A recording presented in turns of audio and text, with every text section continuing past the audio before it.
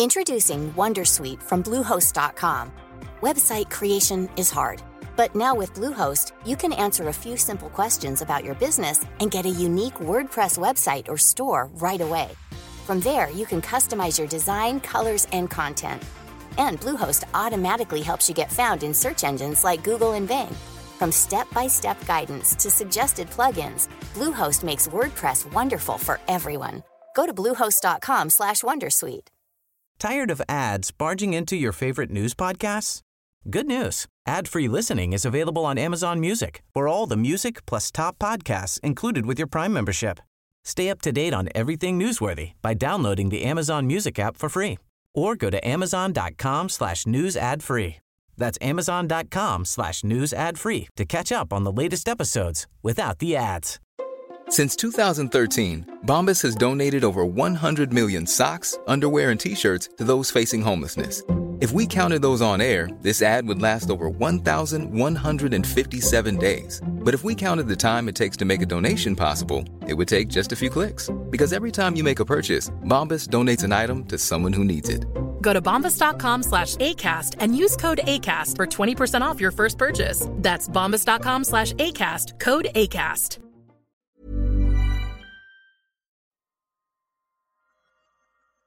Welcome to the Market Maker podcast, hosted by me, Anthony Chung, where every Friday I talk to a member of the team about what happened in markets this week. From macro themes and single stock news to cryptocurrencies and careers in finance, our aim is simple: to make finance interesting and easy to understand for everyone. So let's get to it. Hello and welcome to episode 62 of the Market Maker podcast. And in this episode, we are going to focus on Elon Musk and his attempt to take over Twitter. I've had lots of emails sent to me privately asking for us to do an update on this. And yeah, we gave it a miss last week during Easter, so we're raring to go.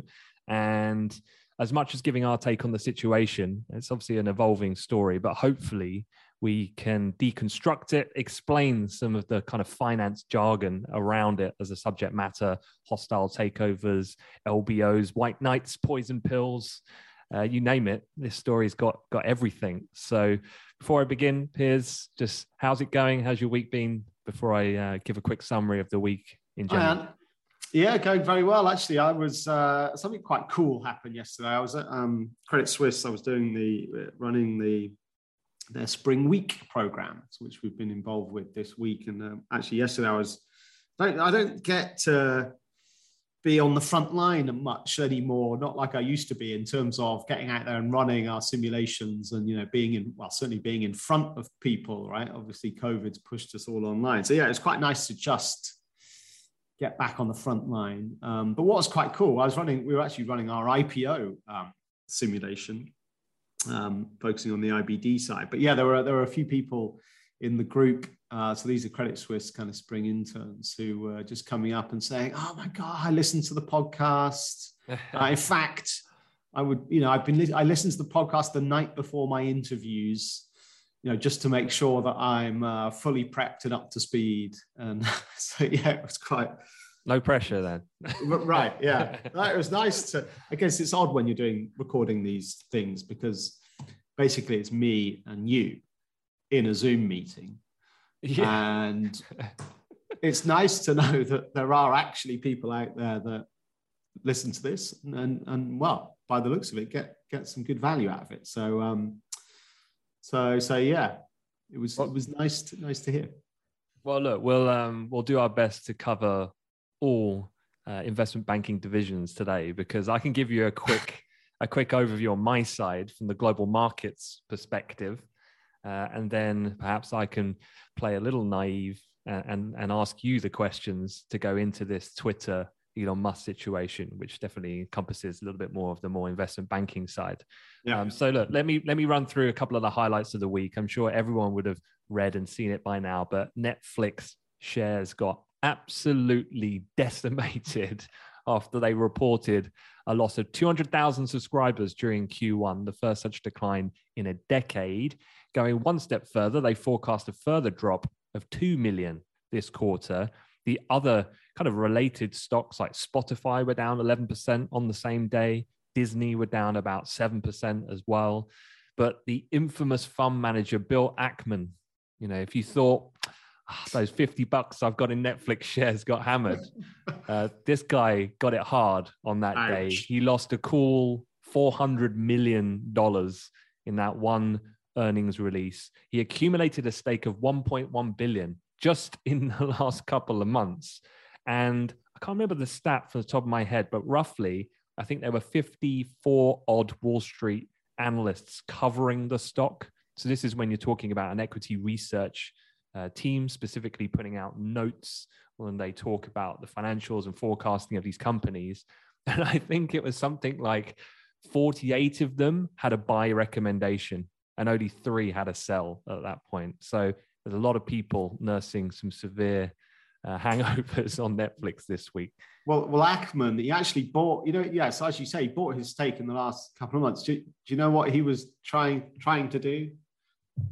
He was buying the dip, not realizing there was another massive dip still to come. Because what happened on their last earnings call for Q4 earnings, which was in January of this year, they announced, they revised down their subscriber growth forecasts for Q1 of 2022, and they revised it down to a growth of 200,000 subscribers.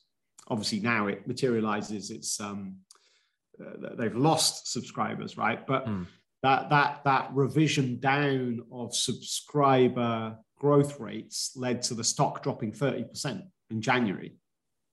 So that's where Ackman came in and waded in, got the bat out, bought a massive chunk, and obviously now it's just dropped another 30%. And he's wearing a $400 million.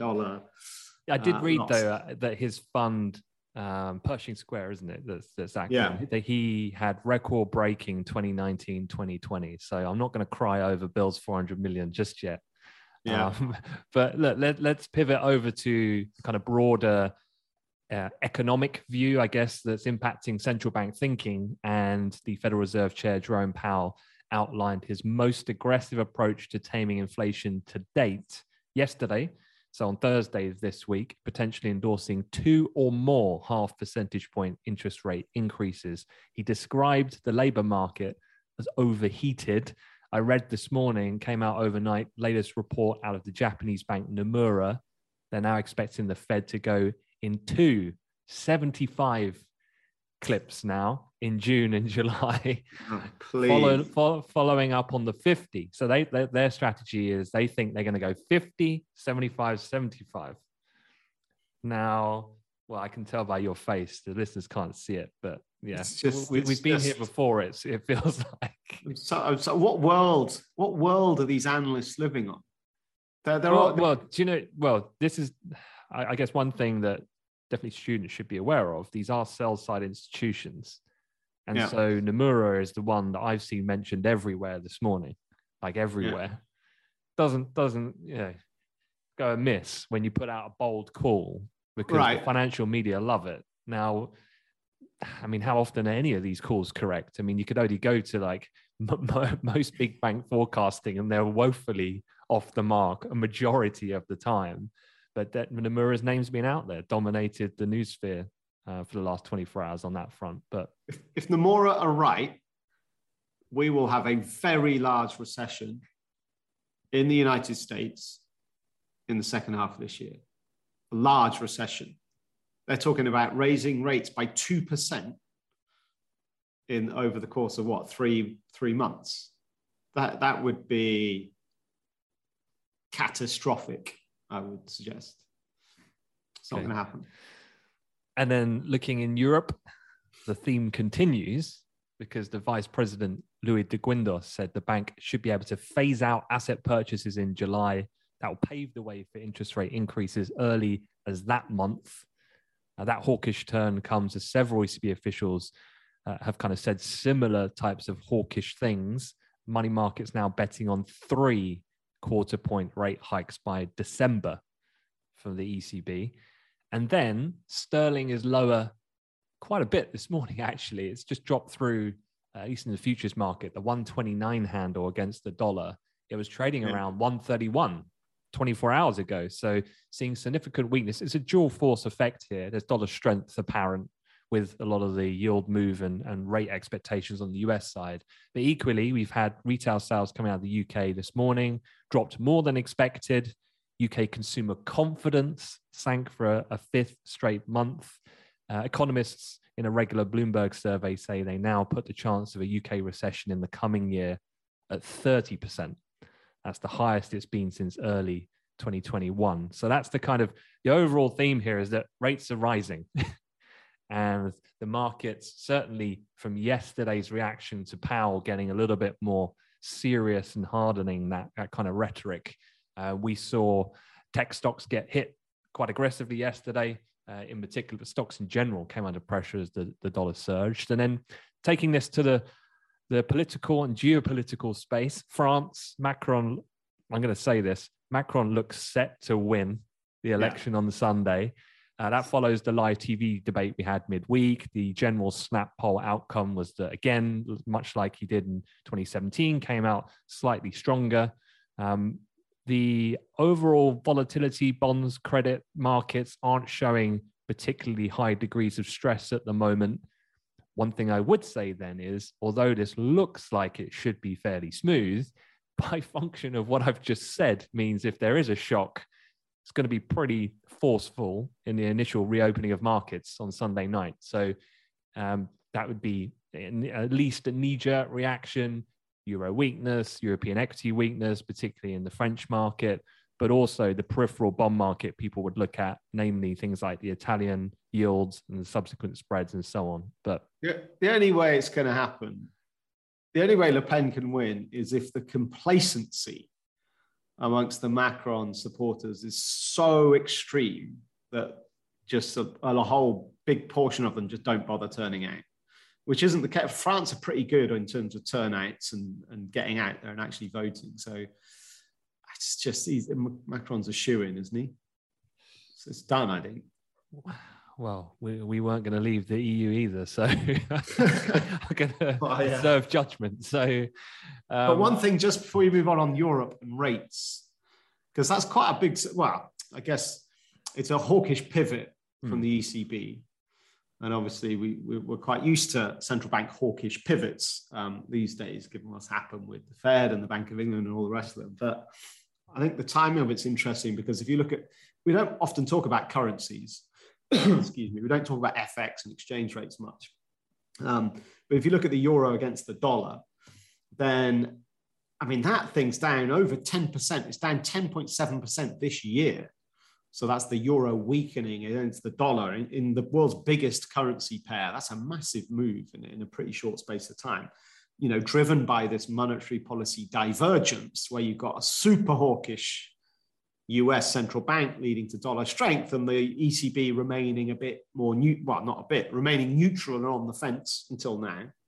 And so you've seen this euro weakness, dollar strength. But one thing to note is the 2020 low for euro dollar is at 106.50 roughly. And more than that, the big lows we had in the Eurozone debt crisis is down around 105. So the currency exchange rate's 108 on the nail right now as I speak, 108.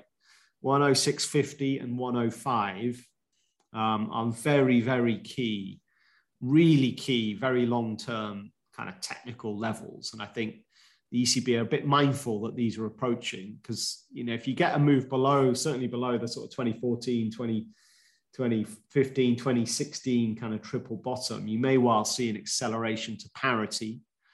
And then this is where, you know, the currency, then the euro weakness is so accelerated that it's just going to exacerbate the inflation problem that obviously everyone's so panicked about. So I think the exchange rate is one of the reasons the ECB have just decided, you know what, let's probably just tweak up the dial on the hawkish front.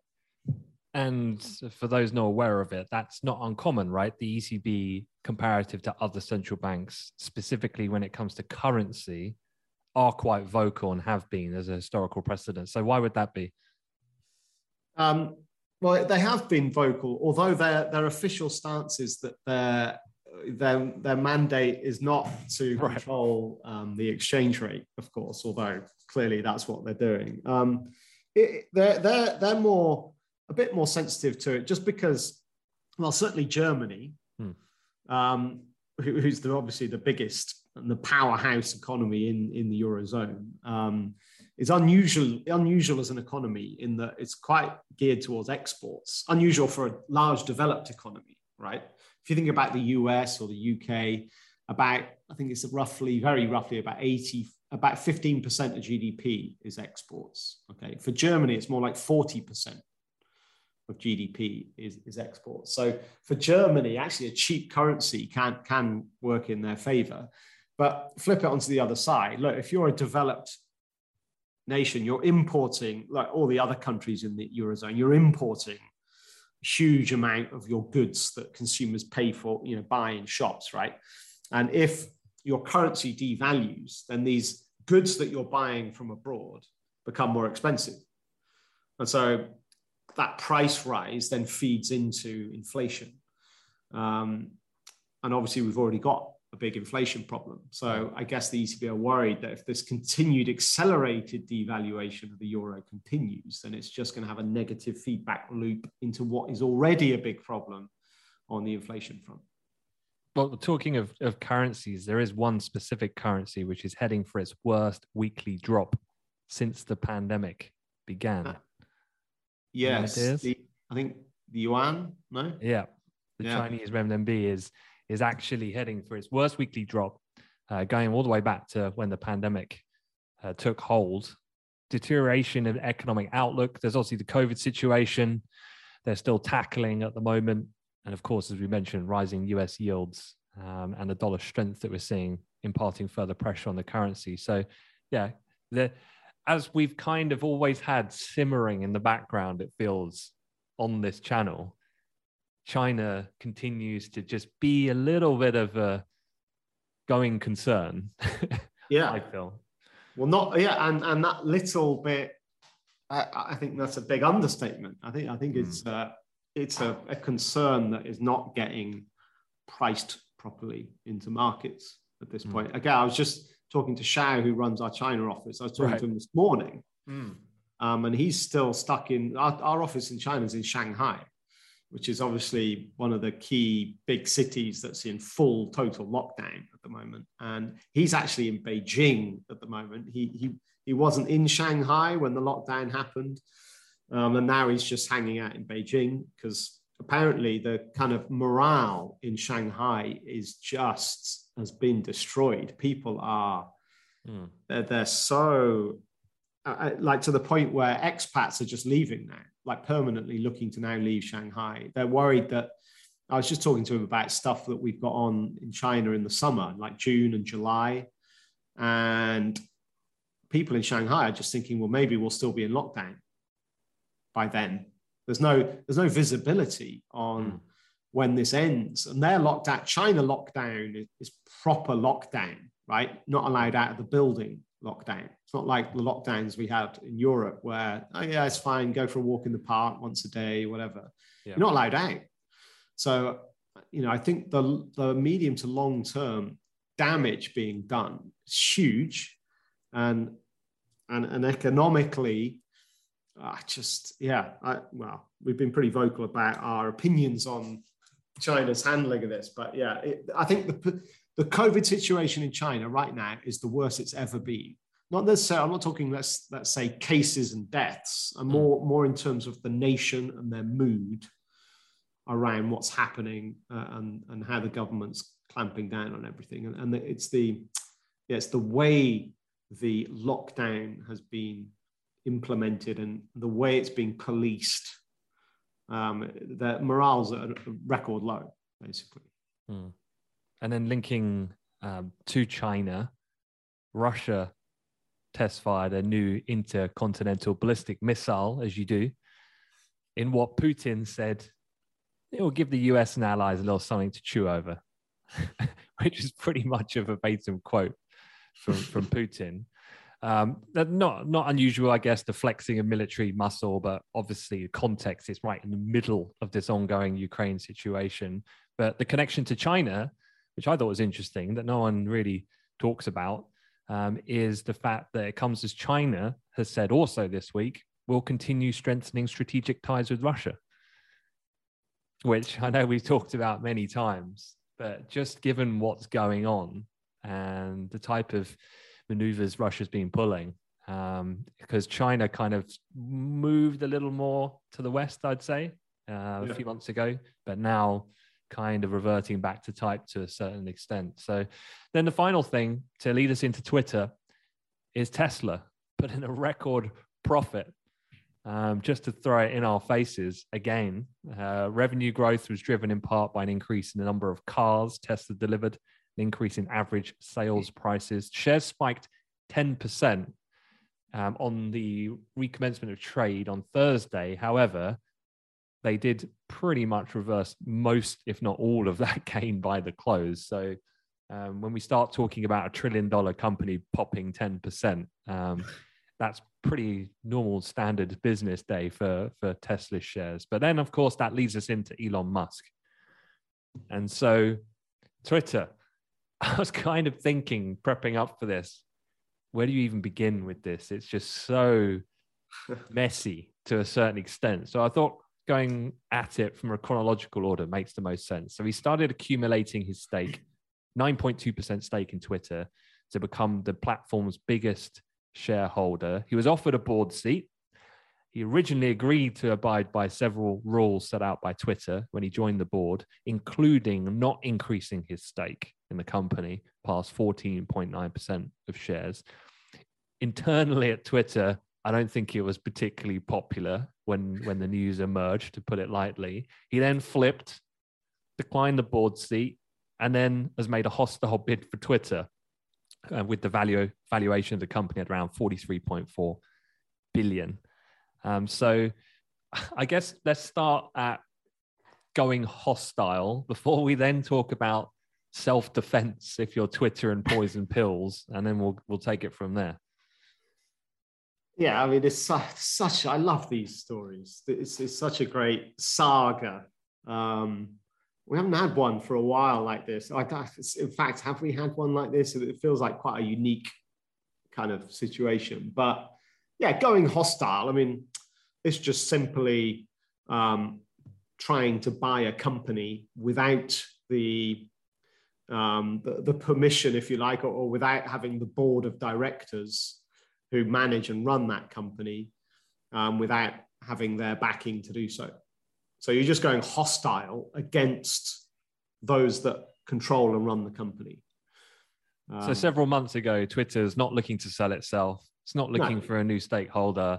He starts accumulating on the sly. It then emerges when he does it, was it 13D or one of these filings comes to light, bang, he's got 10% of the company pretty much. Then what happens next then? So Twitter now goes into defensive mode. Well, yeah, I mean, it's a bit odd, isn't it? Because he filed that 13D, which is you only file if, well, we talked about this, I think, last time, but he filed it late.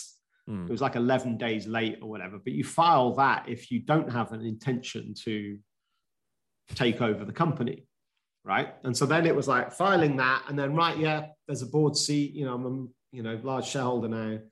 And then I don't know what happened behind closed doors on that discussion on, right, here's a board seat, Elon, do you want it? And I think probably what happened was, well, look, here are the restrictions that you need to agree to if you want that seat. And Musk went, actually, you know what? I want to buy this whole thing. So I can't sit on the board because I'll have to agree to not purchase more than a 15% stake. So I think then he stepped back. Then he filed this 13G, I think it is, which is a separate filing, which then expresses your intention to look to acquire the whole company. Then it's like the board are obviously clear now that what Musk's intentions are to buy the whole lot. And then they go into emergency defense mode and they trigger the poison pill. Which has got to be one of the best named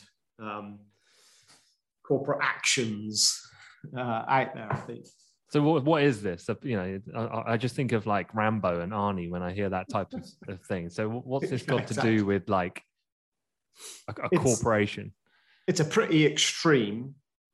one of the most extreme sort of defense mechanisms that a board of directors can put in place to block someone buying a majority stake or buying, the whole company. So what happens here with this particular one with Twitter? Basically, what happens is they've geared it so that if Musk buys shares in excess of 15% ownership, then for every share that Musk buys, a new share gets issued. And that new share is then purchasable at a discount by other shareholders other than Musk. So Musk is the only shareholder, would be the only shareholder that's not allowed to buy the newly issued shares. All the other shareholders can purchase this newly issued discounted value share only unless they themselves, another shareholder, then accumulates ownership above 15%. So it's basically anybody above 15% can't buy these newly issued shares. The point about these newly issued shares is that it's then diluting the value and indeed then the actual proportional ownership of existing shareholders, right? So it just makes I don't know, let's simplify it. Let's say there's 100 Twitter shares. And let's say Musk owns 15 of them, right? So he's got 15%. If he buys the 16th, right, then a new share is issued. So there's then Musk owns 16 shares out of 101 shares in issuance, right? And if he buys another one, he'll own 17 shares when there's 102 in issuance. And so it dilutes his value and prevents him from prevents him in this case, but in other cases where there isn't a mechanism that prevents the person from buying the newly issued shares, it makes it way more expensive because you have to, and not only you're buying the existing shares, you're having to hoover up and buy all these newly issued ones as well. And it, makes the actual, in the end, the price that you have to pay. Is there a set marker for the discount that the existing shareholders would get? I mean, how severe is the discount? Is it like 99% or is it 70%? I have not been able to find that information. Because surely they're going to make it as easy as possible, right? That they can buy as the biggest discount. Yes, but the more the discount, this is a dangerous strategy from the board's point of view because it dilutes the share ownership of all shareholders, including Musk. And obviously their intention is to dilute Musk, but they're diluting themselves as well, although they can buy these newly issued shares, but not everyone's going to be able to buy or would want to buy, right? So you are going to negatively impact existing shareholders outside of just Musk. By the way, there are different variations of a poison pill. This is what's called a flip-in poison pill, which is the most common, which is where the person who's leading the hostile takeover, that one entity is not able to buy the newly issued shares, but all other shareholders can. That's a flip-in version of a poison pill. So what would be is there any precedence for a poison pill being successful as a strategy from a board? There are. I mean, the poison pill thing, the first example of it was in the 1980s, actually. And it's not common, but it has happened, and actually happened with companies that you'll all have heard of. So actually a really good example is Netflix. So Netflix used a poison pill strategy in 2012. Carl Icahn, who's a very famous activist investor, started building up a stake in Netflix in 2012. He got to a 9.98% stake. And then the Netflix board said, look, we need to block this. And so they went ahead with the poison pill strategy, which triggered if Icahn bought shares in excess of 10% of the company. It worked. ICANN backed off. And actually, because he bought, I think he bought a $320 million stake for his 10%. Okay. And he wanted to buy the company. He thought Netflix was ripe to be taken over by one of the big tech giants. So he thought, right, I'm going to buy it and I'll flip it to one of the tech giants. Anyway, the board was successful in their poison pill strategy. In 2015, ICANN then sold his 10% stake. He did pretty well because he bought it for 320 million and he sold it for 1.9 billion. So he did all right in the end, even though his attempt to buy and acquire the whole company failed because of a successful poison pill defense strategy. So, and it has, Papa John's, the pizza lot, they did it to block one of their founders from trying to take over the whole company. So look, it happens, and it can be successful, but it's quite high risk. Okay, so then moving the story along, we've now got to the point where Musk has put out a whole series of, very classic Elon cryptic tweets, kind of inferring that he's going to make a tender offer. So let's talk about a tender offer and the financing side of what he's been doing. A tender offer is you just go to the shareholders. I mean, ultimately, who owns the company? It's the shareholders that own the company, right? Who controls the day-to-day running of it? Well, fine, it's the board of directors. Okay, now sometimes you'll have this standoff where the board of directors don't want Musk wheeling in here and taking over, but it could be that the shareholders think differently. I mean, are Twitter shareholders happy with their management? Are they happy with their board of directors? Tell me that then. I mean, what's the kind of general view on Twitter and how it has performed as a company? Well, yeah, I mean, I would say I would say, and lots of people might say that it's performed really badly and it hasn't ever got anywhere near to fulfilling its potential. One of the co-founders, Jack Dorsey, who's on the board and still actively running the business, he runs other stuff. It's not the only company he's got. And I think a lot of people think that he's just been distracted by his other stuff and he's not really invested. And the other big criticism of the board, Twitter's board right now, hardly any of them use Twitter and hardly any of them own Twitter shares. You could argue that Musk obviously is the opposite, right? He is a prolific user of Twitter. He's got 80 million followers and now owns 10%. So who's a better representation on the board and to run this company? You could argue it's someone who uses the product all the time and is invested in the business and its success. So that's one thing. But has Twitter performed well, yes or no, from an investor's point of view? Probably the best measure I could give you is that Twitter was founded in 2006, 2 years after Facebook, right? Facebook was founded in 2004. Since 2006 to today, Twitter's share price has gone up 77%. Facebook's share price, bearing in mind that Facebook's share price has also been hammered over the last sort of 6 months. Even with that, the Facebook share price is up 4 times more than Twitter's share price. So that right there shows you that Twitter never really delivered. And look, there's so many, I guess, revenue streams that have been untapped, perhaps, with regards to maybe looking at subscription kind of based things. I mean, look, perhaps we need to talk about can Twitter fulfill its potential or not? I think you've got to talk about, well, what is it and what is it for? And really, this perhaps plays into why Musk wants to do what he looks like he wants to do, to take it over. And that's kind of comes down to this. It comes down to free speech. Okay. Musk is a huge proponent of free speech. He went as far, and I'm going to quote, he said something yesterday, civilization risk That's a new risk, by the way.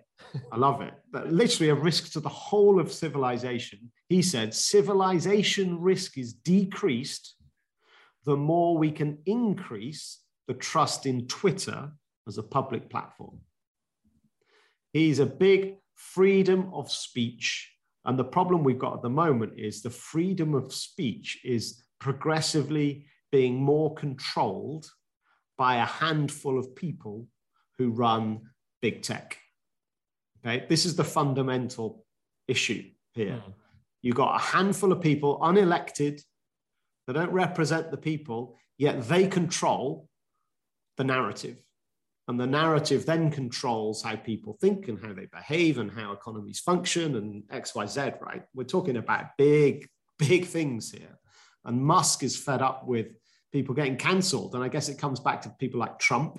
Yep. Right. I was going to say, when's he getting his reinstatement of his Twitter account then? Right. And I guess the point is about people who believe in free speech. It's like everyone should be able to say what they want to say and put forward their view. If you don't like it, don't follow them. Don't listen. It shouldn't be, hang on, if you don't like it, cancel them so that no one anywhere can hear them. So it's about that free speech thing. But the problem with Twitter, I guess, there's so much content from every left, and it's a platform people just use to go on and rant about stuff. And there's so much crap on Twitter, let's be honest, right?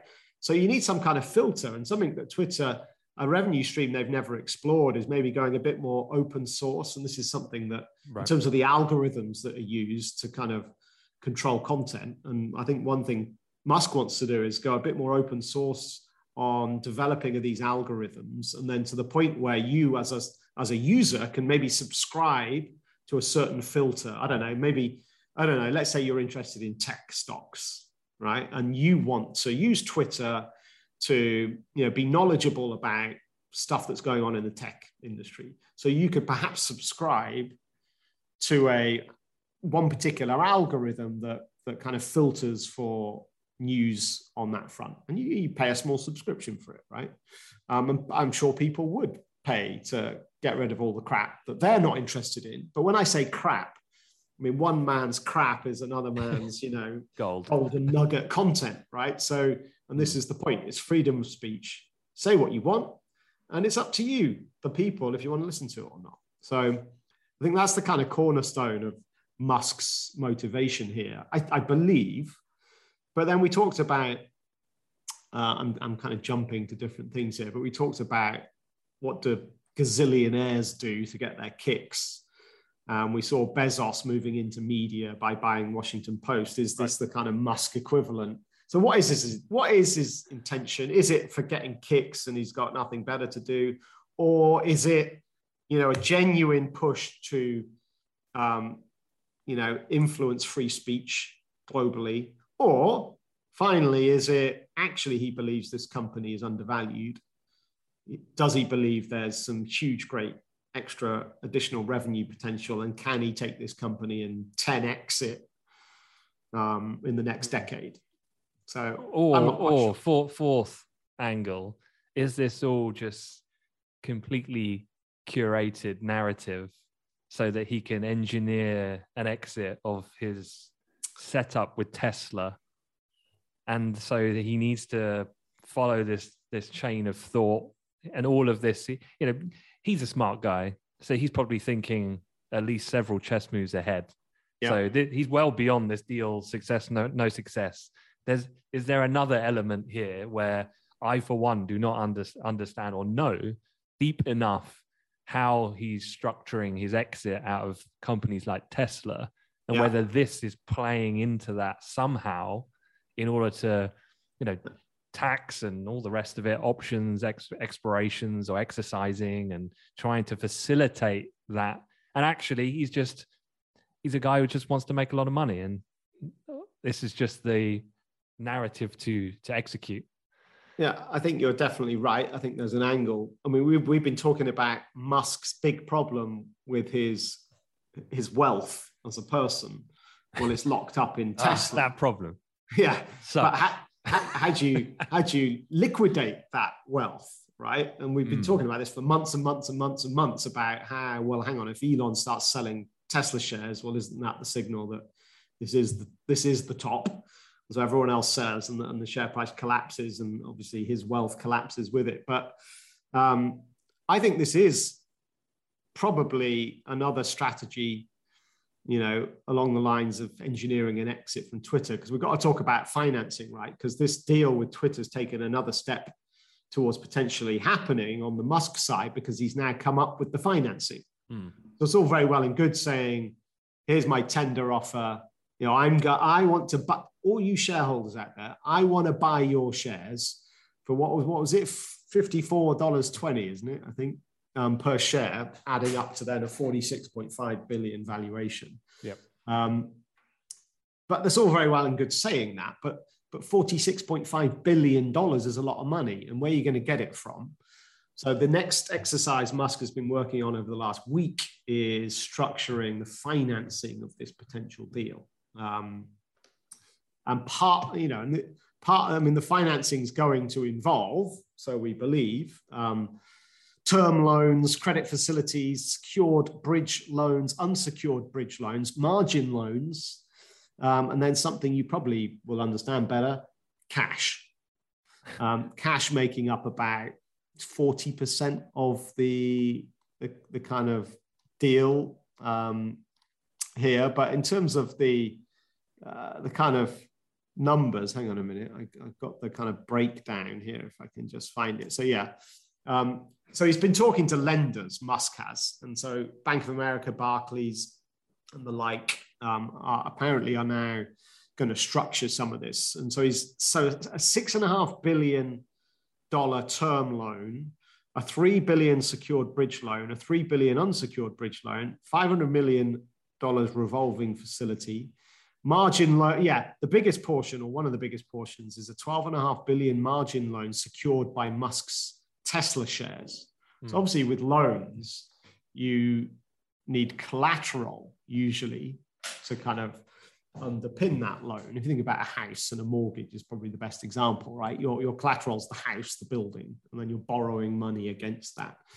So Musk is going to put up some of his Tesla shares as collateral.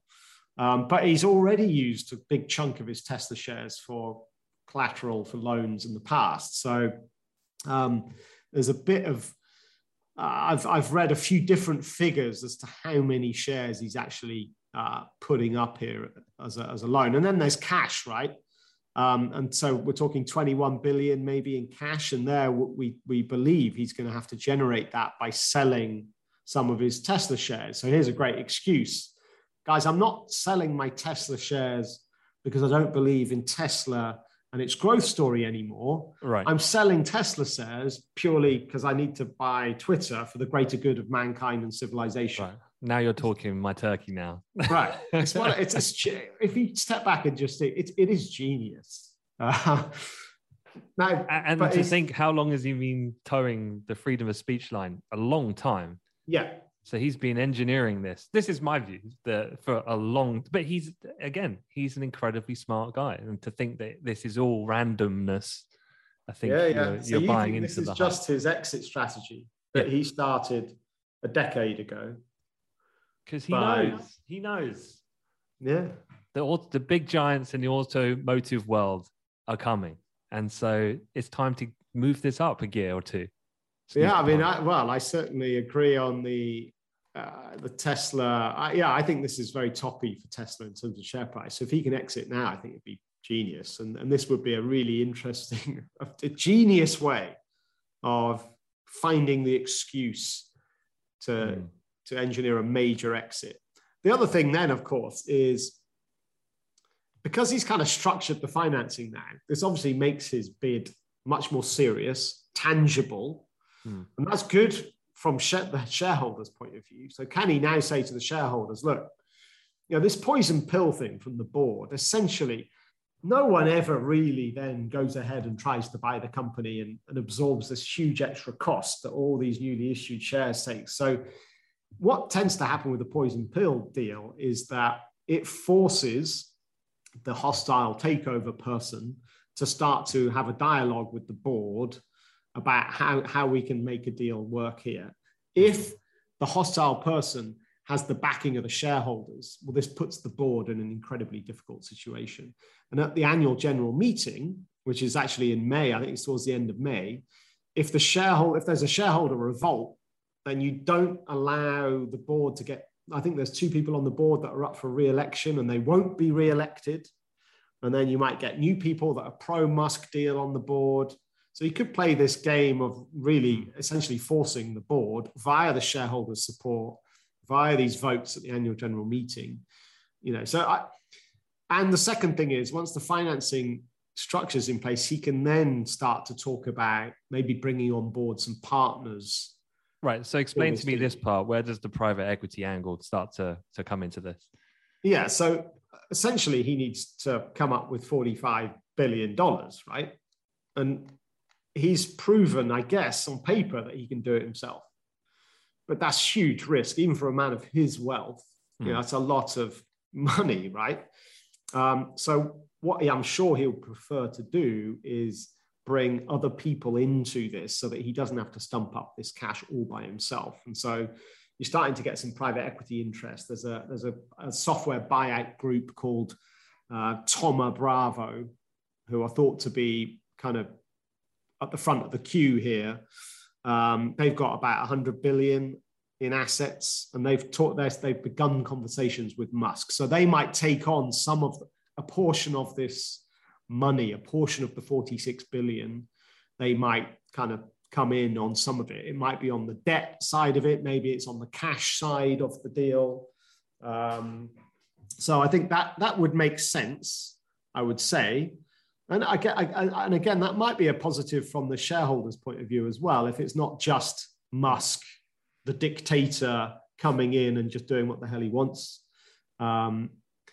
So I think that'll probably be the next move as well. And then the other kind of, I guess, alternative would be finding a white knight. So perhaps we could explain what that is and why in this instance it's probably unlikely. Yeah.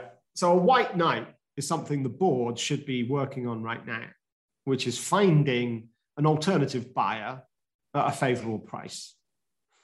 Now, why this might be difficult, because you could say, well, surely the likes of, I don't know, Apple or Amazon, or Google, surely a massive social media platform like this could be a great bolt-on to their businesses. But the problem is the regulator won't allow it.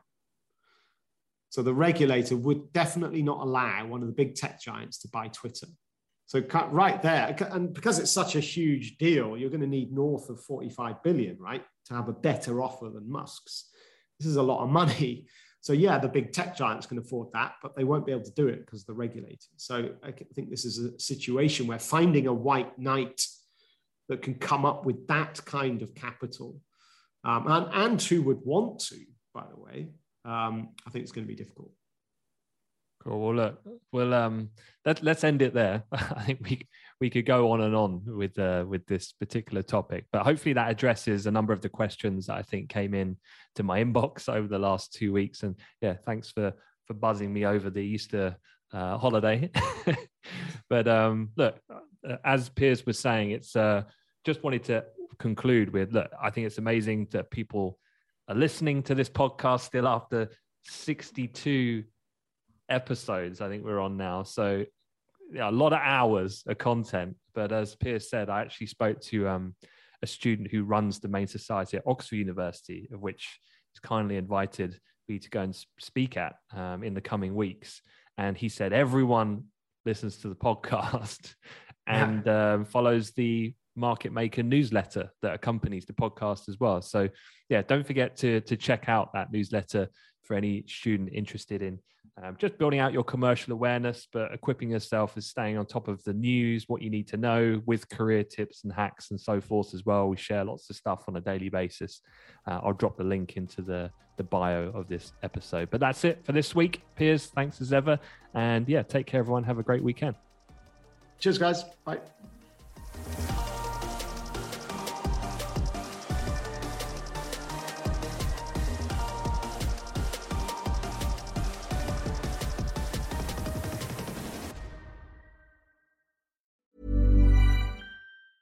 Tired of ads barging into your favorite news podcasts?